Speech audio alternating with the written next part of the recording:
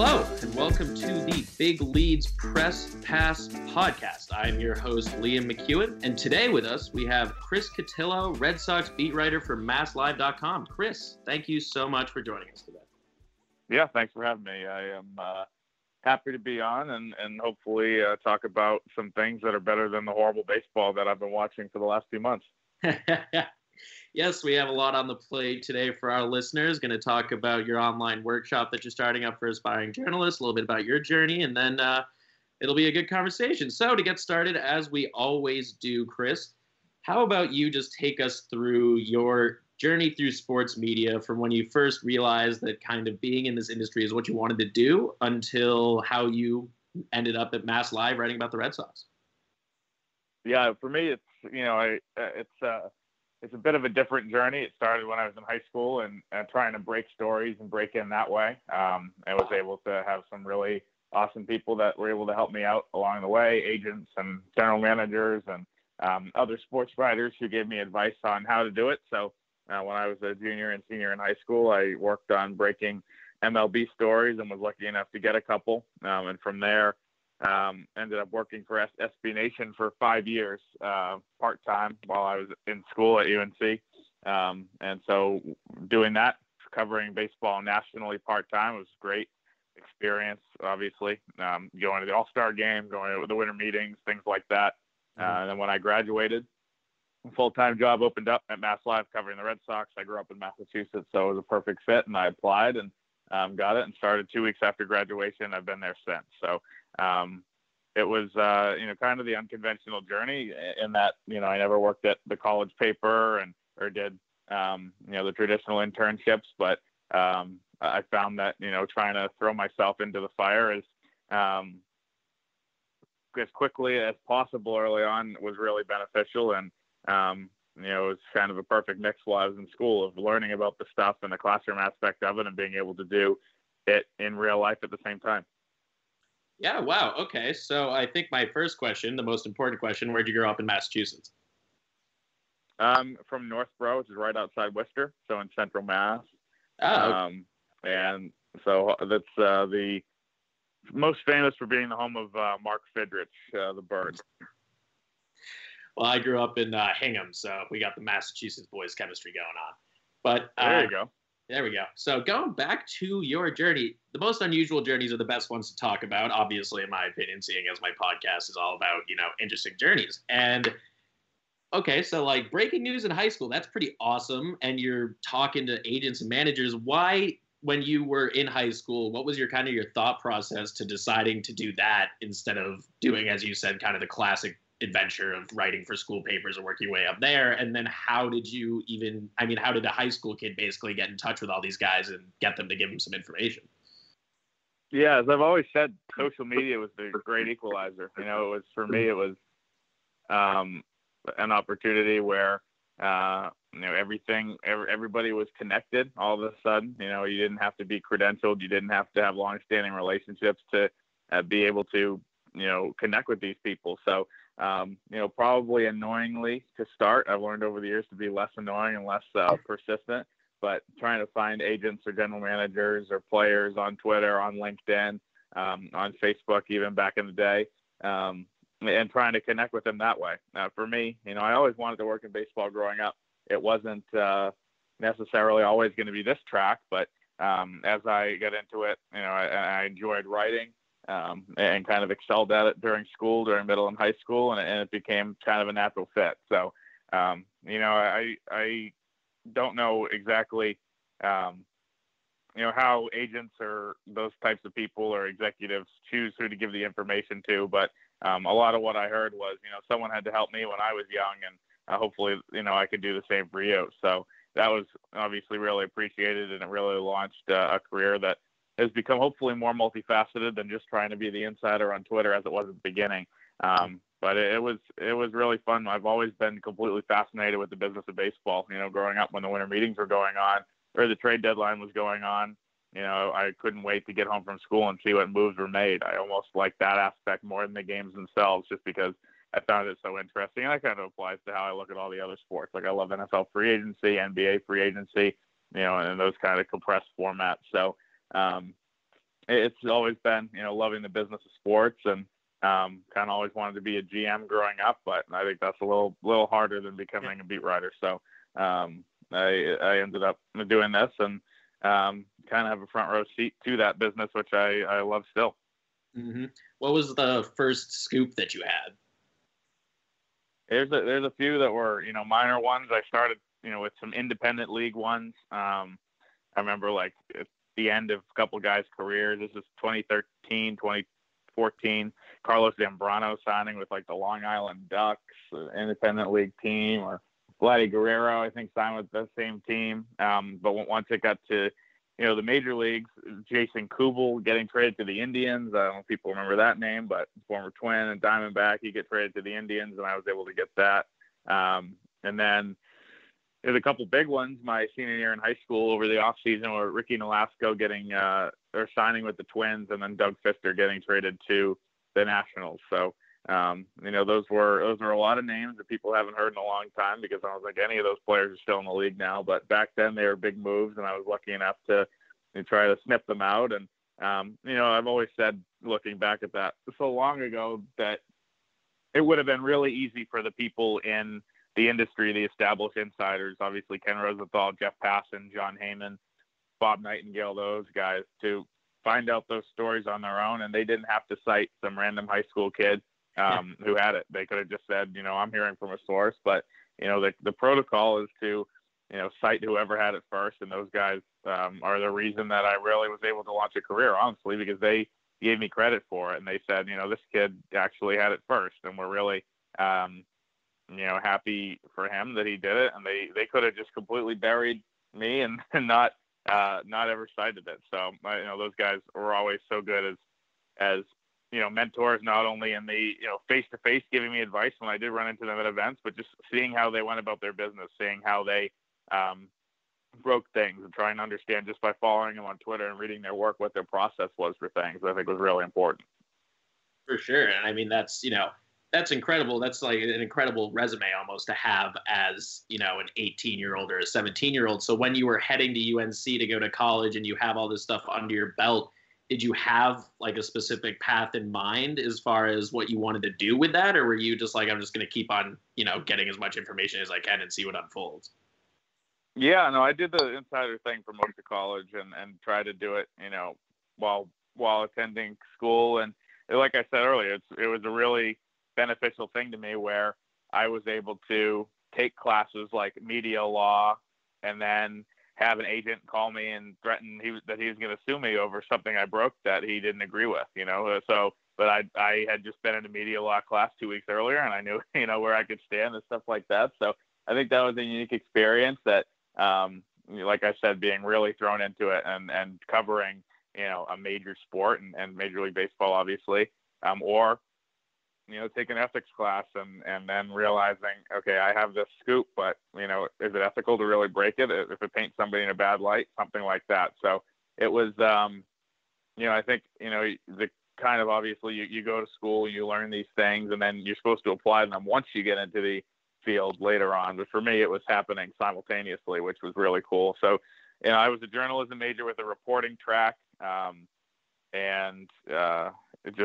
knew that, I wanted to be covering baseball in some way, shape, or form. Like I said, at SB Nation and MLBDailyDish.com as the site manager for a few years there, part-time. And then at the end of school, I didn't really know what I was going to do. And then this job opened up right at the end. But in terms of covering a beat, it's the one I always would want to cover, obviously growing up here, and I wanted to live back in Boston. So it ended up working out perfectly. Yeah, you want to talk about learning on the job. I mean, that's, you go to class and then you immediately think about afterward, all right, how does this apply to this thing I have in my phone right now? So that's honestly, it's freaking dope. How did you end up writing for SB Nation? That was my junior year. It was right around junior prom. I remember starting to talk to Justin Bopp, who was still there and was my boss, who I really appreciated working with for the whole time there. And just reached out to them and said, hey, I have interest in this.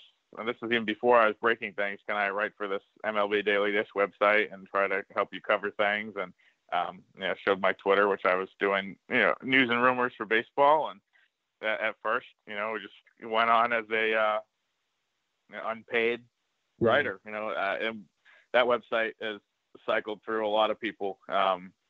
And I guess the last 7-8 years, I mean, there's a lot of people who have gone on to, really big things. June Lee, who's with ESPN, was one of the guys that I work with there. And, SB Nation has such a good history of pumping out so many people that you see everywhere now. Just thinking about, the baseball staff there, Grant Brisbee, he's at the Athletic, and, Rob Nyer was there, and Mark Normandin, and all these people. So, but it was just more of a hobby when I was in late high school, and reached out and started doing that kind of unpaid. And then it turned into, once I started breaking things, people at SB Nation kind of noticed and said, oh, this random blogger for one of our sites, because there were, 300 and something sites, is actually breaking big stories. So after a while, I ended up being the site manager there and in charge of all the content. And that was an awesome experience too, being able to be kind of an editor and in charge of everything and in charge of a team of 5 or 6 people. There were challenges that came with that, but running a budget and all that kind of stuff. So that was a really cool experience in the management side of things too. So it was, SB Nation is a lot different than it was then. And there are, a lot of criticisms and things that have gone on with it in the last couple of years. But for me, it was like almost a second college type thing where, I learned so much just doing that. They gave a lot of flexibility to us to do it. And there's a lot of people there that helped me along the way, obviously. Yeah, it sounds like you really had a lot of, you ended up becoming a very well-rounded sort of journalist between the SB Nation stuff and your insider breaking when you left UNC. But Mass Live is more of in my view, Mass Live is more of a traditional newspaper online outlet as opposed to something like SB Nation, which is more like blog writing. And I know that you said you were a journalism major at UNC, but when you started writing for Mass Live, was there any adjustment that you had to make from going from writing for SB Nation to something more traditional like Mass Live? Yeah, I don't think it's, that much more traditional. I mean, we have our sister paper in the Springfield Republican, but we are, really online centric. So, knowing about SEO and knowing what people are going to click on and knowing, keywords and embedding tweets and Instagram posts and knowing all that kind of stuff, like that was, all basically the same. The big transition, obviously, is going from covering all 30 teams and feeling like a little bit about a lot of teams to having to know everything about one team. I grew up a Red Sox fan, but once I really get into it, I didn't pay more attention to the Red Sox than I did the other 29 teams during college, because I was, number one, not here, number two, just trying to cover all of them. So if the Red Sox made a trade, I put as much attention or effort into it than, if the Diamondbacks and White Sox made a trade or something like that. So to me, it was kind of recalibrating myself to really know what was going on specifically with the Red Sox and the ins and outs of it. And that took a little bit of adjustment. And my first season on the beat, it was actually easy because it was 2018. One day I actually calculated what the record was in games I covered, but they had like a 770 winning percentage or something. It was like my first road trip. They were like, I think they won all 9 games on the road trip, and they obviously went on to win 108 games in the World Series. So it was kind of easy to just write up. They bludgeoned another team tonight, and then kind of learn about the guys and try to get to know guys in the process. But it's a competitive beat. It's an intimidating beat. You walk into, I think a lot of people would walk into the clubhouse and be intimidated by the players that are there. I think that's kind of the obvious thing. But for me, it's intimidating walking those first few days. Intimidating walking into the clubhouse and seeing the guys that I grew up listening to on the radio or watching on TV in terms of, the reporters. You walk in there and you see, and Dan Shaughnessy and Sean McAdam and these guys that have been, doing this for a long time and have such Nick Cafardo, the late great Nick Cafardo, guys that have institutional knowledge and have covered this team for so long. And it's your first day and it's like, all right, now you're going to have to try to compete with these guys. And it's almost impossible. So, but yeah, that was it. Just trying to figure out how to know everything about a team, how to know everything about, the minors and what guys' personalities and guys' skill sets and advanced stats on them. And Even, I'm 3 days away from the end of my third season. Obviously, this has been a lot shorter and a lot different than the first two, but I still don't think I know everything there is to know. Oh, of course not. We're always still learning, us journalists. I was going to say that probably the biggest jump from working for like a big picture blog like SB Nation and then going to a team beat is probably just the actual in-person interaction, because you're not interviewing guys in locker rooms after games working for SB Nation for the most part. But it sounds like you didn't really have that much of an adjustment with that as much as it was everything else.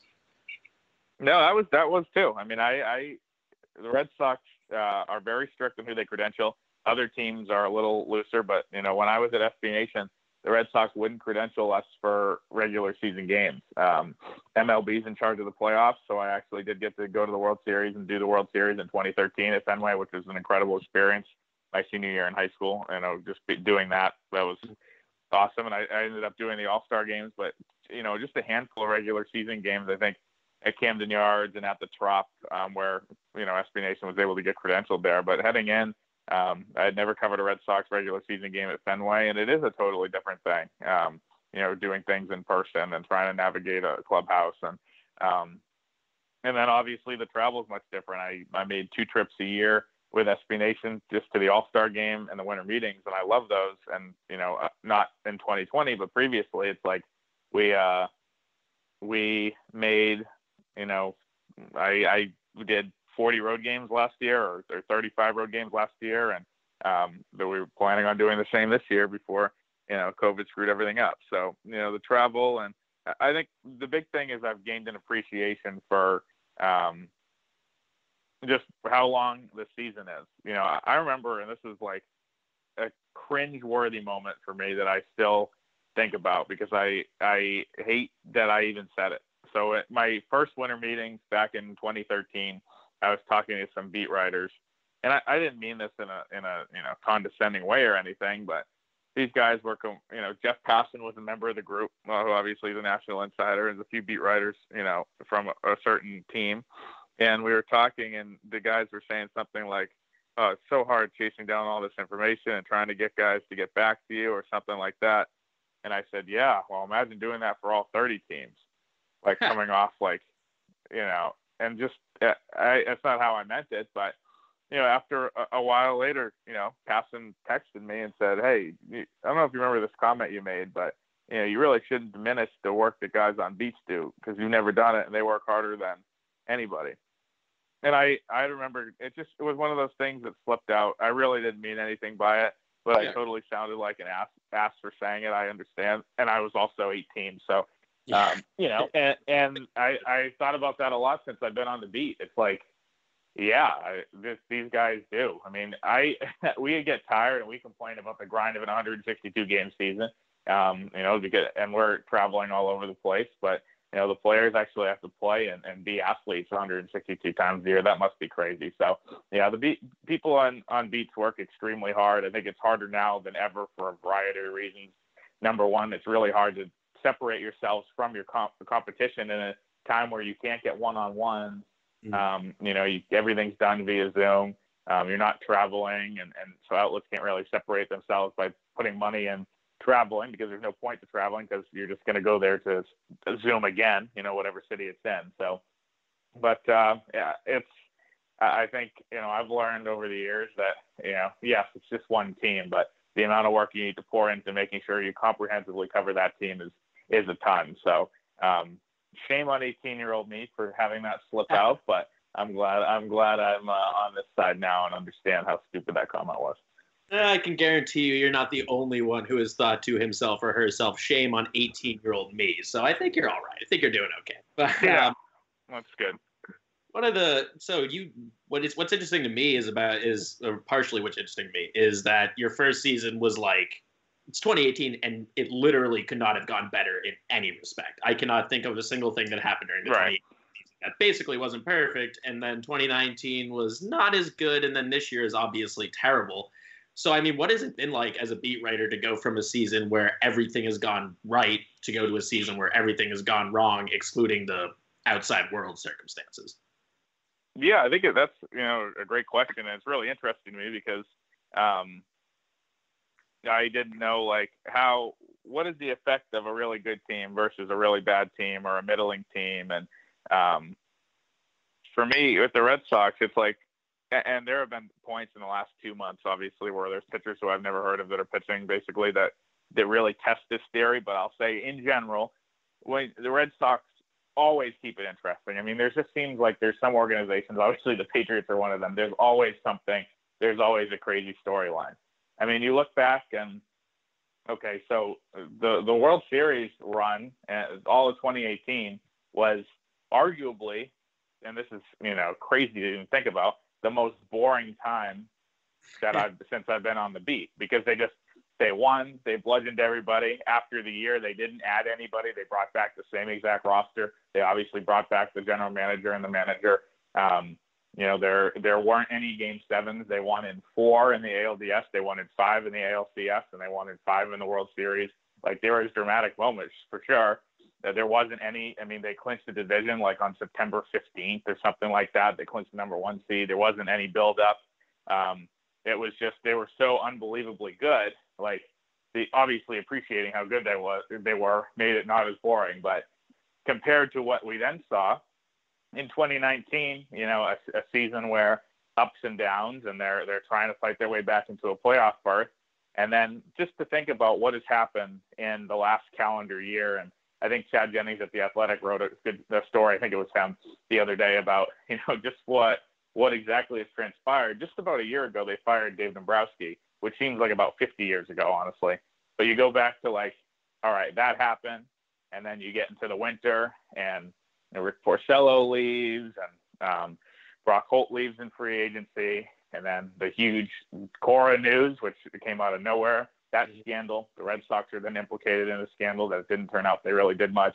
Cora is fired right in January.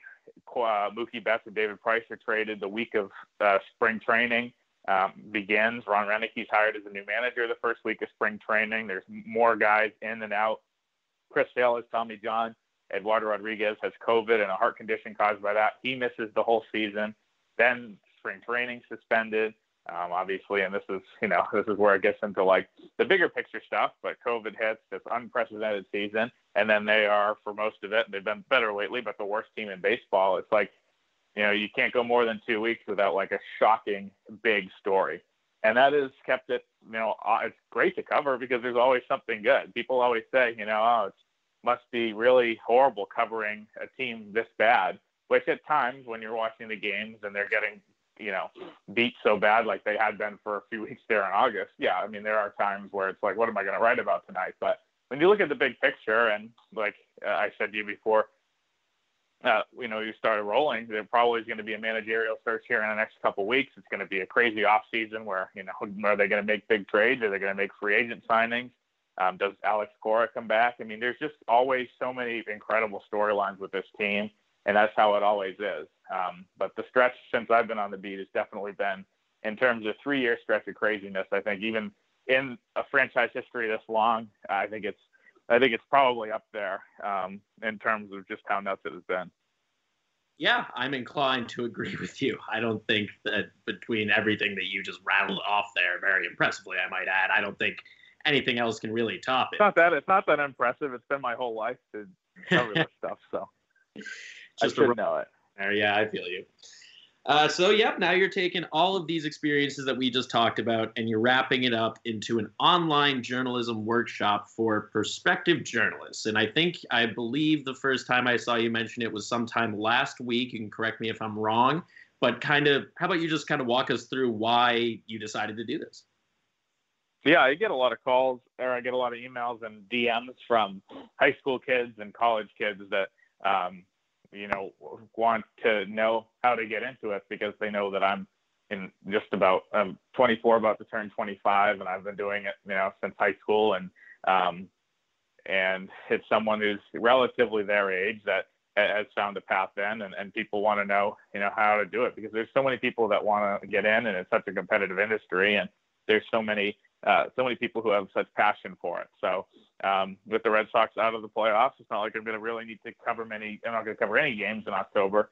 And so I figure this would be a good way to spend some time. I think the interest has been great. There's been a lot of people that have reached out, and people ranging from ages 14 to 45 so far, and people wanting to get in and try to find out, how to navigate this industry. So I'm a little nervous about the teaching aspect of it. It's not something that I'm not a professor or anything. My roommate's a high school teacher, so I'm going to get tips from him on how to, he's saying the other day, you're going to do icebreakers. But I don't think so. I mean, is that what I'm supposed to do? So it's going to be more talking about my experiences and having a conversation about really the ins and outs of it.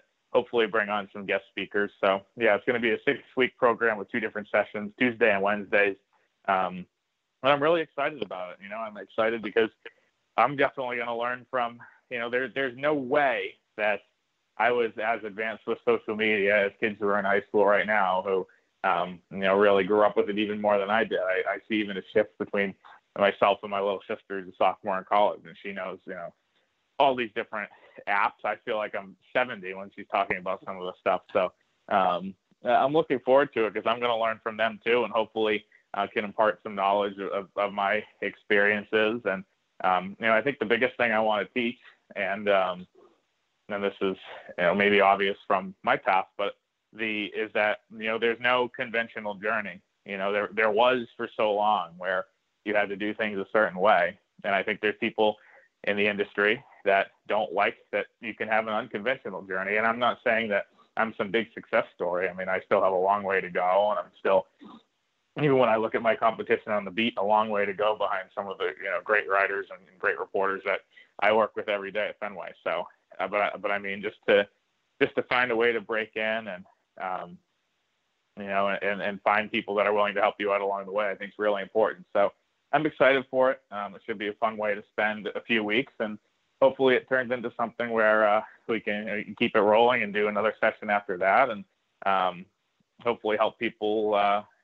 Because, like I said, I think the huge part for me was so many good people helped me out when I had no idea what I was doing at 17, 18, 19. And a lot of people are helping me out now that I'm 24 and still have no idea what I'm doing. But I hope that, I can at least share something that'll help people out who are interested in trying to do this. Definitely. Was this something that you had kind of had back in the back of your mind for, a couple months during the season, or did you just wake up one morning and you're like, what, this would be a good idea? Yeah, no, I've been thinking about it for a little while, just because, the off season is obviously, a time where not a lot's going on, especially if the team's not in the playoffs. So, and we've had more off season than any baseball writers in the history of covering the sport have in the last, year, because we had the regular off season and then the COVID off season. So, now the fact that there's not going to be baseball again until March, it feels like we're getting cheated, but, it's going to be a good way to pass the time, and something I'm looking forward to pouring a lot of effort into, because, I'll have the time for sure. Absolutely. And then, just for our readers, or our listeners rather's sake, if they wanted to get involved with this workshop, what should they do? Yeah, well, you can find me on Twitter at Chris Cotillo, Cotillo. And my email is on there. It's chriscotillo@gmail.com. There's spots available. There's been a lot of interest, like I said, but we still have spots available. Starts Tuesday and Wednesday, and it's going to be 6 weeks, and then a one-on-one call where hopefully I can review work and give personal advice and stuff like that. So that'll be starting up next week, and hopefully it'll be something that people really enjoy. Absolutely. And anybody who's listening and wants to be a journalist, it sounds like a great first step. Our guy Chris definitely would help you out. Now, on to this no good, terrible Red Sox season. It was awful. We have talked about it a little bit already. It's no good at all. So I think that we should just look forward. And you talked a little bit about the managerial search. Specifically, I think that there's a lot of, fun imaginary rumors for Red Sox fans going around that they actually think the Red Sox are planning on bringing back Alex Cora once his 1-year suspension is up. How much stock do you put into that idea? And in my opinion, likely scenario that they don't do that, who might they target? Yeah, I think I go back and forth almost every day on that, honestly, because I I don't really know. I think honestly, if they wanted to do it, it's on a platter for them to do it. I mean, okay, let's flush this bad season down the drain. Ron Renicky is not somebody that any fans are attached to, or it seems like, he's not some. He feels like a bridge option. He was on a 1-year deal. That's clear. He's at the end of his career after 4 decades in baseball. I think he's actually done an okay job, just because it's almost impossible to navigate all the challenges they've had to navigate this year. And Ron's a very nice guy, and he's handled really delicate matters really well. He was, doomed with the roster that was there once Rodriguez and Sale were down. So he's done the best with what he's been given, honestly. But in terms of Cora, it's one of those things where it's an easy way to get fans to be interested and back quickly. Cora is not like he has anything lined up. I did hear at the beginning, it's not 100% abundantly clear that he wants to do it. Maybe he thinks a fresh start is best for him, but it seems like the writing is starting to be on the wall for it a little more. So I don't know if I can't even give a percentage on it, just because I don't know. There's so many factors. Would the Red Sox want to do it? Most importantly, would Chaim Bloom, who was not the guy that hired Cora, want to do it? I don't know about that. Would Cora want to do it? I don't know about that. So, but in terms of, I think it would be a lot harder to do this at the end of a regular 162 game season, because all of a sudden, the Astros cheating scandal is the least of anybody's worries. The people are kind of forgot about it, and there's a lot more pressing issues in the world than that now. So I think it's easier from a PR perspective to bring him back.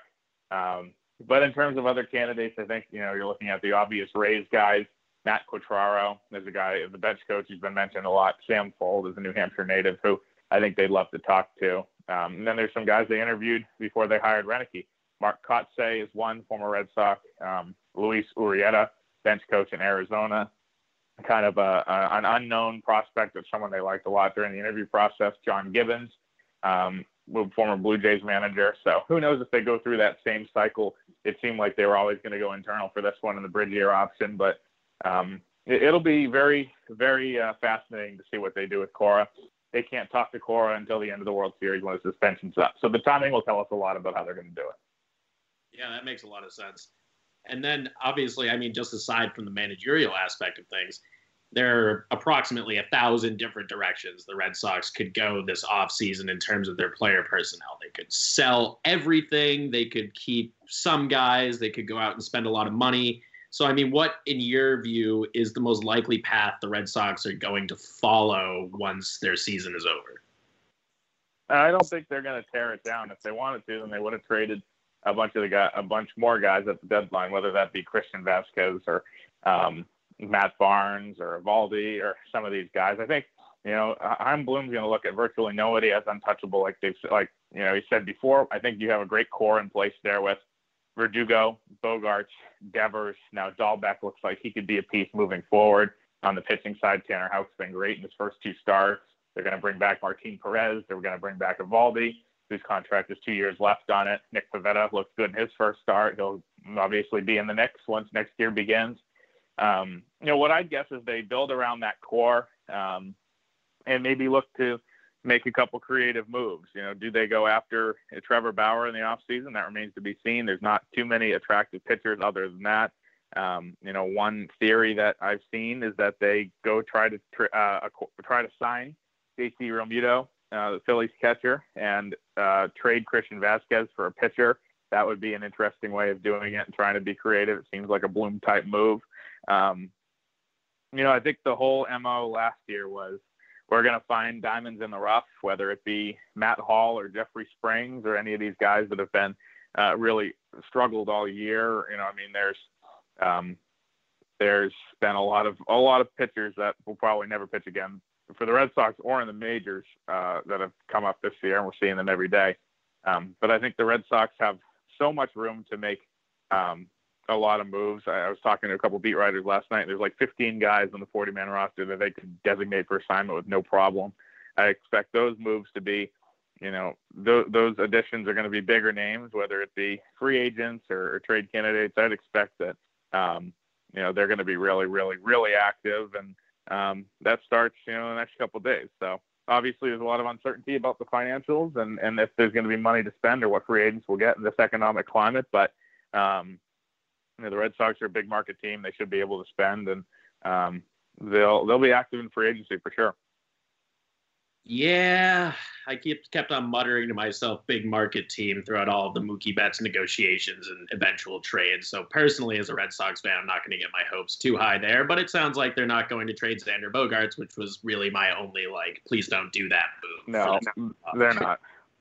Thank goodness. That makes me feel much better. But now, in terms of non-free agency offseason moves, Bloom is anything if not creative. So the draft, I think this year's might be a little weird for any number of reasons. But I mean, and I'm not sure how much work you've done on this end, but are there any prospects that Red Sox fans could be getting excited about that would kind of maybe take some of the sting off of how bad this season was?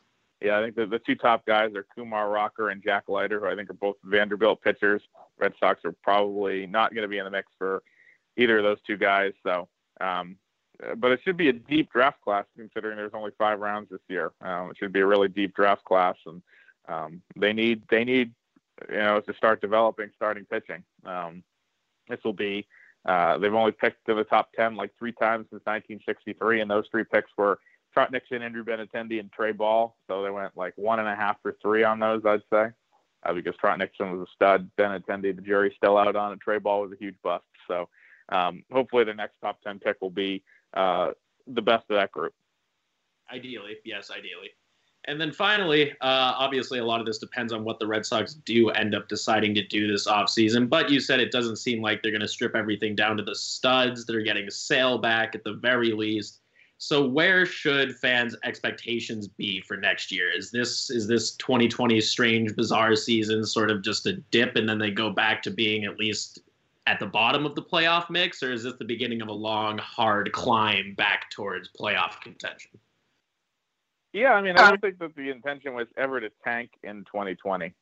But once Eduardo Rodriguez and Chris Sale go down, you have Martin Perez and Nathan Eovaldi as your only 2 starting pitchers. That's kind of what's going to happen naturally. So, I wrote the other night, the starting pitching mix, if Sale and Eduardo Rodriguez come back, were 2 big ifs. I wouldn't expect either of them by opening day, honestly. And Rodriguez's case is a path that nobody's really traveled. It's a heart condition, and they're going to take it very seriously. Sale, with Tommy John, is a less serious situation, and obviously something a bunch of guys have come back from. So, but when you have those guys in the rotation, let's say by the All-Star break, hopefully for the Red Sox, and you have those guys, Eovaldi and Perez, who both pitched pretty well this year. In addition, you have Tanner Houck, Nick Pivetta, and whoever you've added over the offseason, and Brian Mata, who's the top pitching prospect, the highest ceiling guy, could be in the mix by that point too. So all of a sudden they've gone from like 2 arms to 7, in the mix for next year. I expect they'll even add to that. There's a few guys that are going to be kind of the reclamation project types that have had major league success. Jake Odorizzi is a guy in Tampa that Bloom had that I think would be a great fit. He's been in Minnesota. I know he missed time with injury. Behind Trevor Bauer this year on the free agent market, it's a ton of question marks. I mean, you have Bauer, and then you have like Stroman, who missed most of the year, Robbie Ray, who had a down year, Mike Minor had a down year. But if these guys are only getting a couple million, $3 million for a 1-year deal, the Red Sox are going to probably be in on them and see what they can get, if not just as fill-ins at the beginning of the year for Sale and Rodriguez, then for something long-term. So they have options. I mean, the Martin Perez signing, I think, is better than a lot of people are giving it credit for. He'll pitch tonight. His ERA is under 4 and could dip. And all these games, you see these ERAs fluctuating wildly because everybody's making only like 10 starts for the whole season. So they're actually kind of have a good base there. And positionally, the lineup, I mean, obviously, Verdugo has been, as Renicky said yesterday, the team MVP. You build that with Bogaerts and Devers and Dahlbeck, and maybe you have something in Christian Arroyo. You have Vasquez coming back, Benintendi, Jarren Duran. I mean, it's a pretty good core. It really is. I think if there was a time to be absolutely horrible, which they were for most of the year, it is the 2020 season, which people are going to remember as a fluke anyway. I think the work starts for 2021 now, and I could see them contending for sure. All right. Well, like you said, it's, if anything, an interesting time to be a fan of the Boston Red Sox. It will be a very entertaining couple of months at the very least. And hopefully this is just, one of those bad seasons that everybody has. Even the Boston Red Sox and all of their lengthy franchise history are not immune to having everything go wrong for a season. So, right. Wild experience to cover it, I'm sure. But moving on to the last part of the podcast here, a couple quick hitters. Number one, what, and this could be from any perspective at all, what is your favorite baseball memory? There's a few, but my first game at Fenway with my dad, my uncle, and my grandpa was Derek Lowe's no-hitter. My first Reds MLB game ever. That was in April 2002, so I was 6. And you walk in, you see that, your first environment. It's obviously a no-hitter at Fenway becomes like a playoff atmosphere. So I was hooked from then. So I think it's going to be always hard to beat, that first game. Covering a couple World Series are obviously up there, but nothing I think will ever beat that. Yeah, I don't think so either. What is your favorite story that you've written so far in your career, if you have one? Yeah, there's a few. Again, I'll try to. Tanner Houck has a really cool story where his sister was adopted, and so even before he broke into the majors, he spent so much time and so much energy and money on a charity to help kids in a home get placed with families in his hometown, which is in Southern Illinois. And I think I wrote that in spring training, and it's kind of come up in the last couple of days because he's donating $100 per strikeout to his own charity. To me, it's it stood out just because you see a lot of guys who are in the majors and are established stars doing charity work, and that's kind of almost an expectation now. You have a huge platform, see if you can make a difference. But this is from the day he was in professional ball. Yeah, he was a first-round pick. Yeah, he's a high-profile prospect, but not at the level of a major leaguer. And to see how much time he really poured into it, he's a guy that, not just talk the talk, but walk the walk. And talking to him in the spring training clubhouse in Fort Myers for a long time about this, it just, to me, was one of those stories where you could just really tell that he really cares, and it was really fun to write. Absolutely. That is a great story. And those are usually I would even say, the best stories to write. I'm interested to hear your answer here as a fellow Boston guy. What is your go-to spot to eat in Boston? Well, it's a little hard right now, but I really like Trillium at the Seaport. That's kind of new, but and then obviously there's plenty of places in the North End that are all really really up there too, and my family's from there, so that's a big piece of it. But yeah, Trillium and the Seaport, if anybody hasn't checked it out, is great.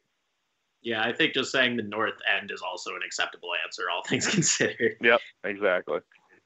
So for these last two questions, so the first one is just generally, what's something about your job that you feel like other people don't know or don't really understand? That we're not fans of the Red Sox, I think is the biggest thing. I mean, that's always always funny, that people are, think that we really root for the team. I think it's the thing everybody underestimates is that, your role changes. You have to be objective, number one, and then your experiences with people dictate what you root for. And the stories you write dictate what you root for. It's funny. I'm writing a game story, and it's a big Red Sox Yankees game, and I have it written. The Yankees have won, and it's ready to go. Final out. I hit publish, and the Red Sox have a guy on third. I don't want that guy to score because then we're going to extras, and I got to rewrite this 600-word thing. So thinking about that as a kid, that I'd be actively rooting for the Yankees to win in that situation would be blasphemous. But when you really get into it, you root for your stories, you root for good people, and you root for interesting things, which, like I said, we have plenty. Yeah, absolutely. And then finally, you don't have 20 years of experience to draw or anything, but I'm still interested in hearing your answer. Is there anything that you now know about this industry that you wish you knew back when you were just starting out in high school trying to scrape scoops off the internet? Yeah, that it's just so multifaceted. And it's just, I was one-dimensional then because that's what I was doing. I was trying to break the stories. But now there's so many things you have to do. I host a podcast. I write. We did Facebook Lives. We do Facebook Lives, during normal times when we can get together. There's features, there's columns, there's analysis. There's so many things you have to do. There's interview techniques and, networking. There's just so many different factors to it. There's so many different aspects of it that you can't be one-dimensional. And that was a great piece of advice that a lot of people, whether it was Ken Rosenthal or, Jeff Passan or other people said. It's like, okay, you can be this insider and you can do it, but you do it, and there's a point where that's not going to be enough, and nobody's going to hire you just to do that. So, you look at these guys, and that's what they're known for, but they're also incredible writers. They're incredible analysts. They have good opinions, and they're where they are for a reason, not just because of their contacts, but because of their skills and everything else. And even on TV, all these guys are on TV all the time. So, there's a lot of aspects to it. That's something I hope I can teach in the class, where you can't really hone in on one skill now. You got to be really good at a lot of things. And I wouldn't say that I'm good at a lot of things, but I'm working on them. So that's a start. Yep. Journalists, we're always learning. You're going to have your first lesson from your roommate history teacher. Yeah, exactly. Well, it'll be exciting to learn how to teach remotely. He's trying to figure it out right now. I'm sure, like every other teacher is. So I'm sure I'll gain a huge appreciation for teachers by doing this only for a few classes, but it'll be fun and something new. Definitely. Like any good journalist, you use any and all resources at your disposal, right? Exactly, especially if they live, if they sleep 15 feet away from where I do. So. Exactly. All right, Chris, thank you so much for appearing on the podcast. Really appreciate it. I thought that, you really explained a lot about this industry really well, and I think your students are going to enjoy it. I hope so. Well, thank you. I appreciate you having me. Of course, and thank you, listener, as always, for tuning in to the Big Leads Press Pass podcast. I'm your host, Liam McEwen, signing off.